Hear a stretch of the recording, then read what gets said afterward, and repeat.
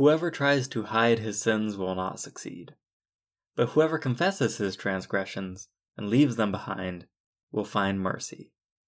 This is the wisdom of Proverbs 28:13.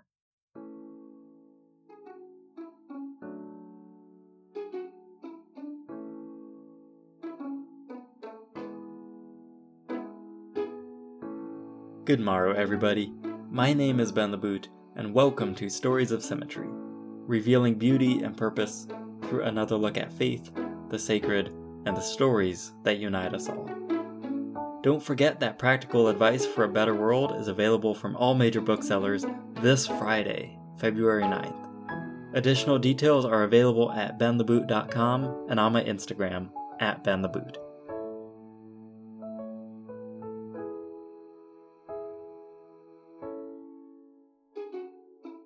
As we discussed last week, the Bible begins right off the bat with an account of creation, in which, contrary to other ancient origin stories, the Israelite God purposefully designed and ordered the universe, creation and all its fullness, and with each addition thereto remarked upon its goodness. That's chapter 1.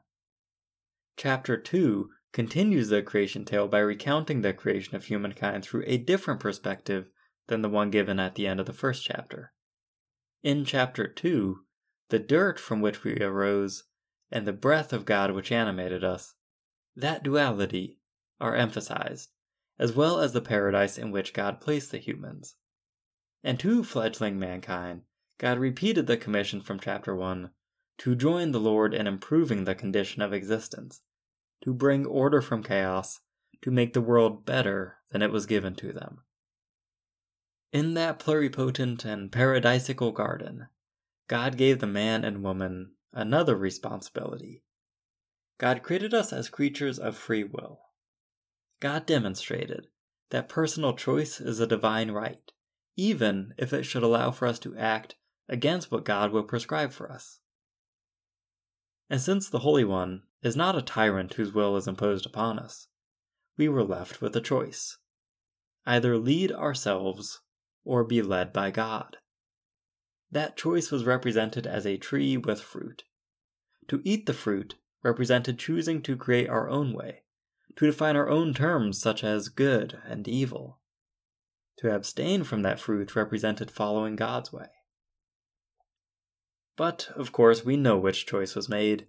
It is recorded in chapter 3. The man and the woman ate the fruit and immediately realized that they had chosen poorly. Now it's interesting what happens next. Because they felt ashamed, they attempted to hide from God. And God went along with it. Walking through the garden, the Lord called out, "Where are you?" Shyly, the people emerged from wherever they were hiding, and the man explained, "We hid ourselves from you because we were embarrassed. After all, we are naked and without clothes." The Lord asked, "What makes you say that?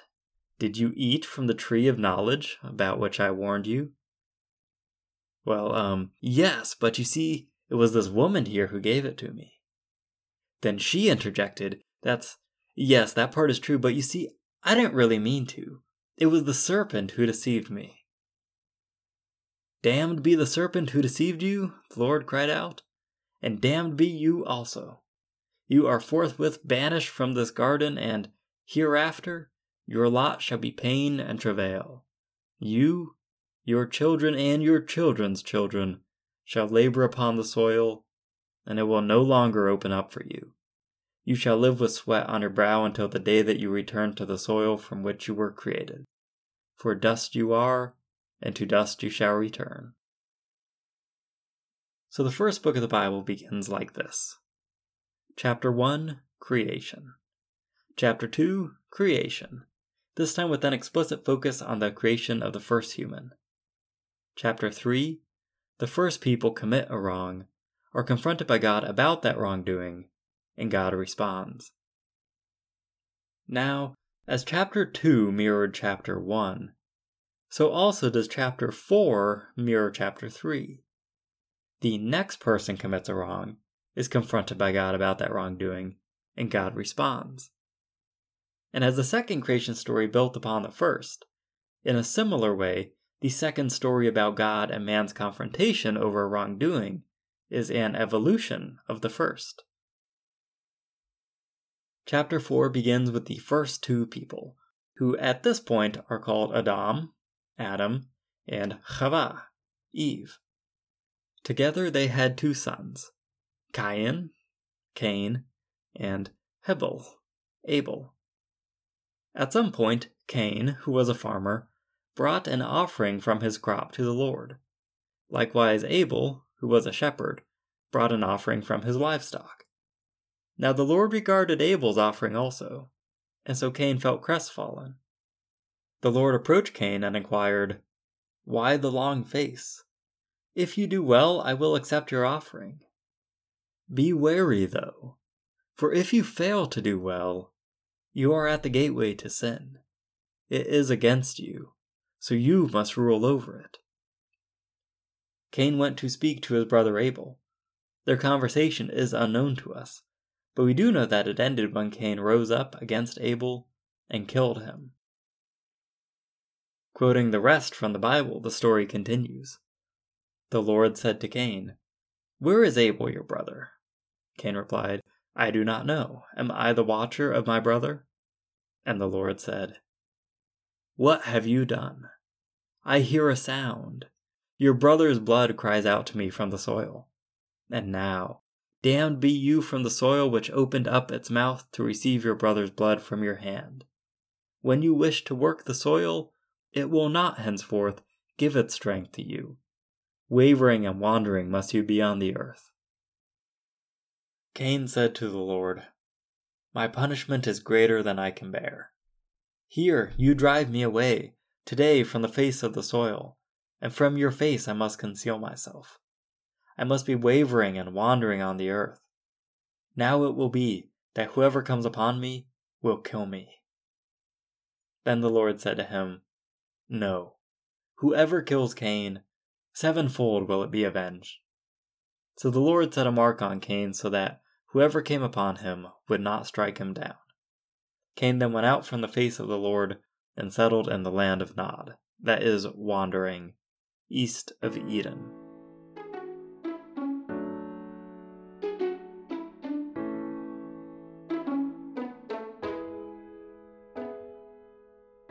When we learn about Cain in Sunday school, he is the bad guy.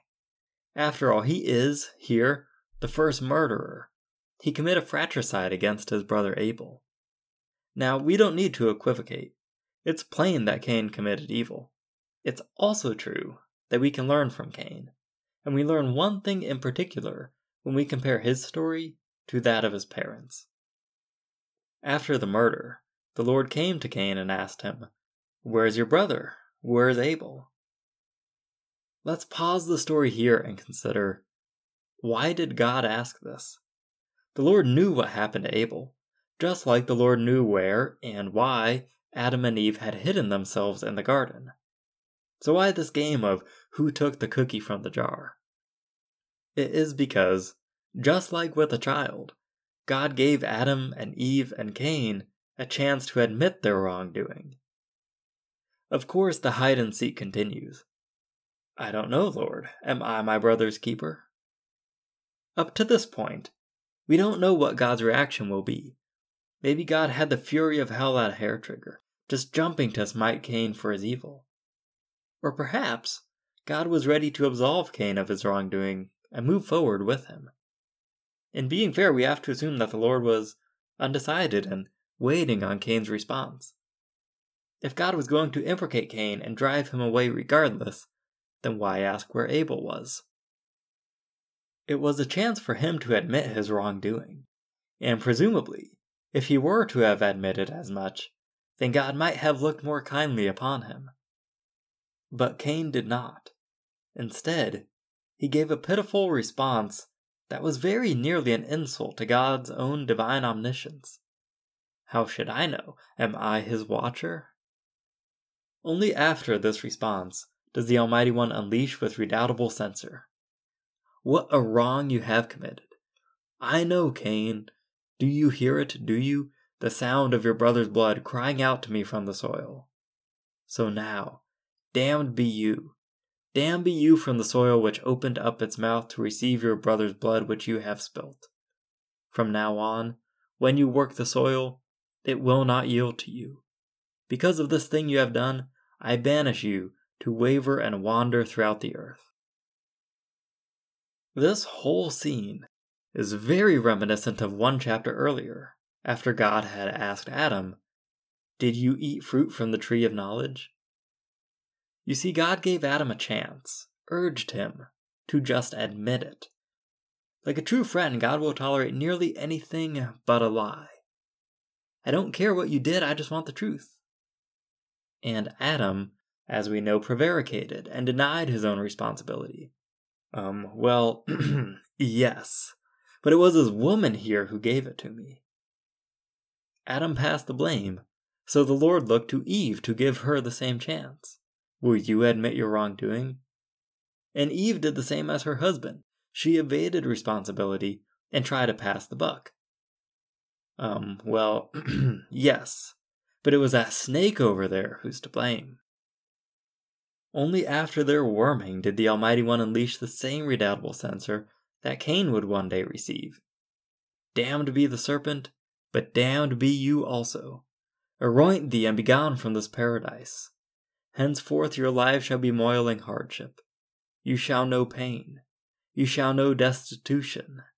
You shall labor upon the soil for your bread, and yet the soil will not yield to you. This shall be your lot until the day that you return to the soil. For it is from the soil that you were created, and to the soil you shall return. So in both cases, people err, God asks a probing question, people avoid ownership of their sin, God curses the people. It's also intriguing to note that in both instances, God says how difficult it will be to work the land and bring forth its bounty. The divergence of these two tales is their response. Adam and Chava don't have one. Silence is their reply. Even after God reveals knowledge of their actions, they still don't own up to it. Granted, they don't attempt to correct the omniscient one or deny the accusation, but they don't concede either. There's no confession, no admission of guilt. Nothing. Therefore the Lord stood by the verdict and banished Adam and Eve from the garden, going so far as to place a guard at its entrance to prevent their return. But when we consider Cain, his response was quite different. Cain said to the Lord, "My punishment is more than I can bear. Here you drive me away from the face of the soil, and from your face I must conceal myself. And now whoever finds me will kill me."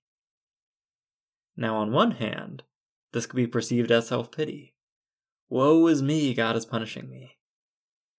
In actuality, it's a confession, an admission of guilt. Cain said to God, "Yes, I did wrong. I am being punished. Since I killed, I therefore deserve death at the hands of whoever finds me." One of the beautiful things about this story is that it alters the course of humanity. Ever since God had created man and woman, they put humanity on the declivity and rolling downhill. It tipped up ever so briefly when Cain decided to bring an offering to God. But then that went south once Cain became jealous of God's favoring Abel also. And humanity hit its lowest point thus far when Cain rose up against his brother, committed fratricide, and became the first murderer. To top it all off, he failed to admit his wrongdoing to God, and so God punished him. But lo, because humanity begins to ascend. After God's repudiation, Cain confessed.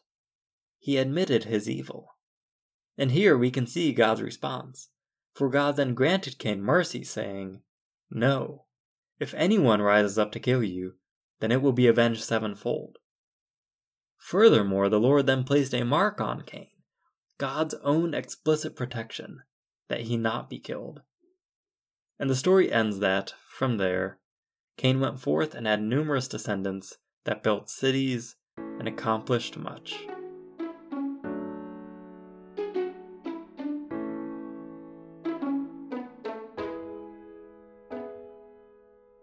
Now the moral of Cain and Abel is found right in the middle of the story. When Cain had seen God accept Abel's offering also, Cain became frustrated and annoyed. God therefore approached Cain and said, "What causes your vexation? Is it not so that if you do well, I will accept your offering?" So God said, "When you do well, I accept your offering. What's the problem with my accepting Abel's also?" But it's what God said next that is perhaps one of the most important lessons of the entire Bible. Be cautious, for if you fail to do well, you will be at the doorway of sin. Sin wants you, but you can rule over it. This is the crux of Cain's story. God told him that human nature tends towards sin. Nevertheless, it is for us to conquer it. Here's another way to say that. There is evil in human nature, but we are to overcome and rise above it. Adam and Eve and Cain teach us that the human being, each human being, has both the capacity for evil and the capacity for greatness.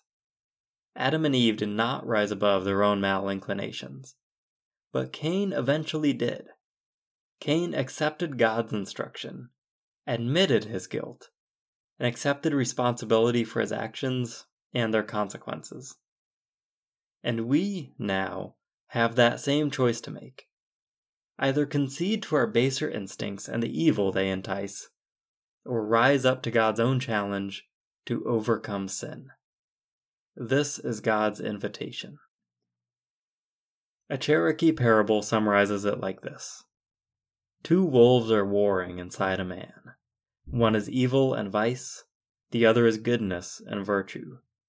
The wolf which wins the fight is whichever one he feeds. As you go forth into these next 2 weeks and beyond, I encourage you to strive, as God invited Cain, to rise above sin at whose door we are always so close. Remember that when we fail, God is merciful, and each new moment in our lives is a new beginning.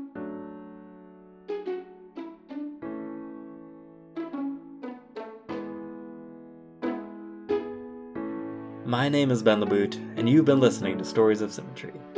Whether you like green, black, garlic-stuffed, Kalamata, or none whatsoever, get excited for If I Were an Olive Tree, which will be out in 2 weeks. Until then, please share this podcast with your friends, family, and anyone else you think might enjoy it. Also, be sure to check out storiesofsymmetry.com, follow @storiesofsymmetry on Facebook and Instagram, and don't forget that Practical Advice for a Better World will be available this Friday. I encourage you to get a copy or 2 and let me know your thoughts. Until next time, go with God, go in peace.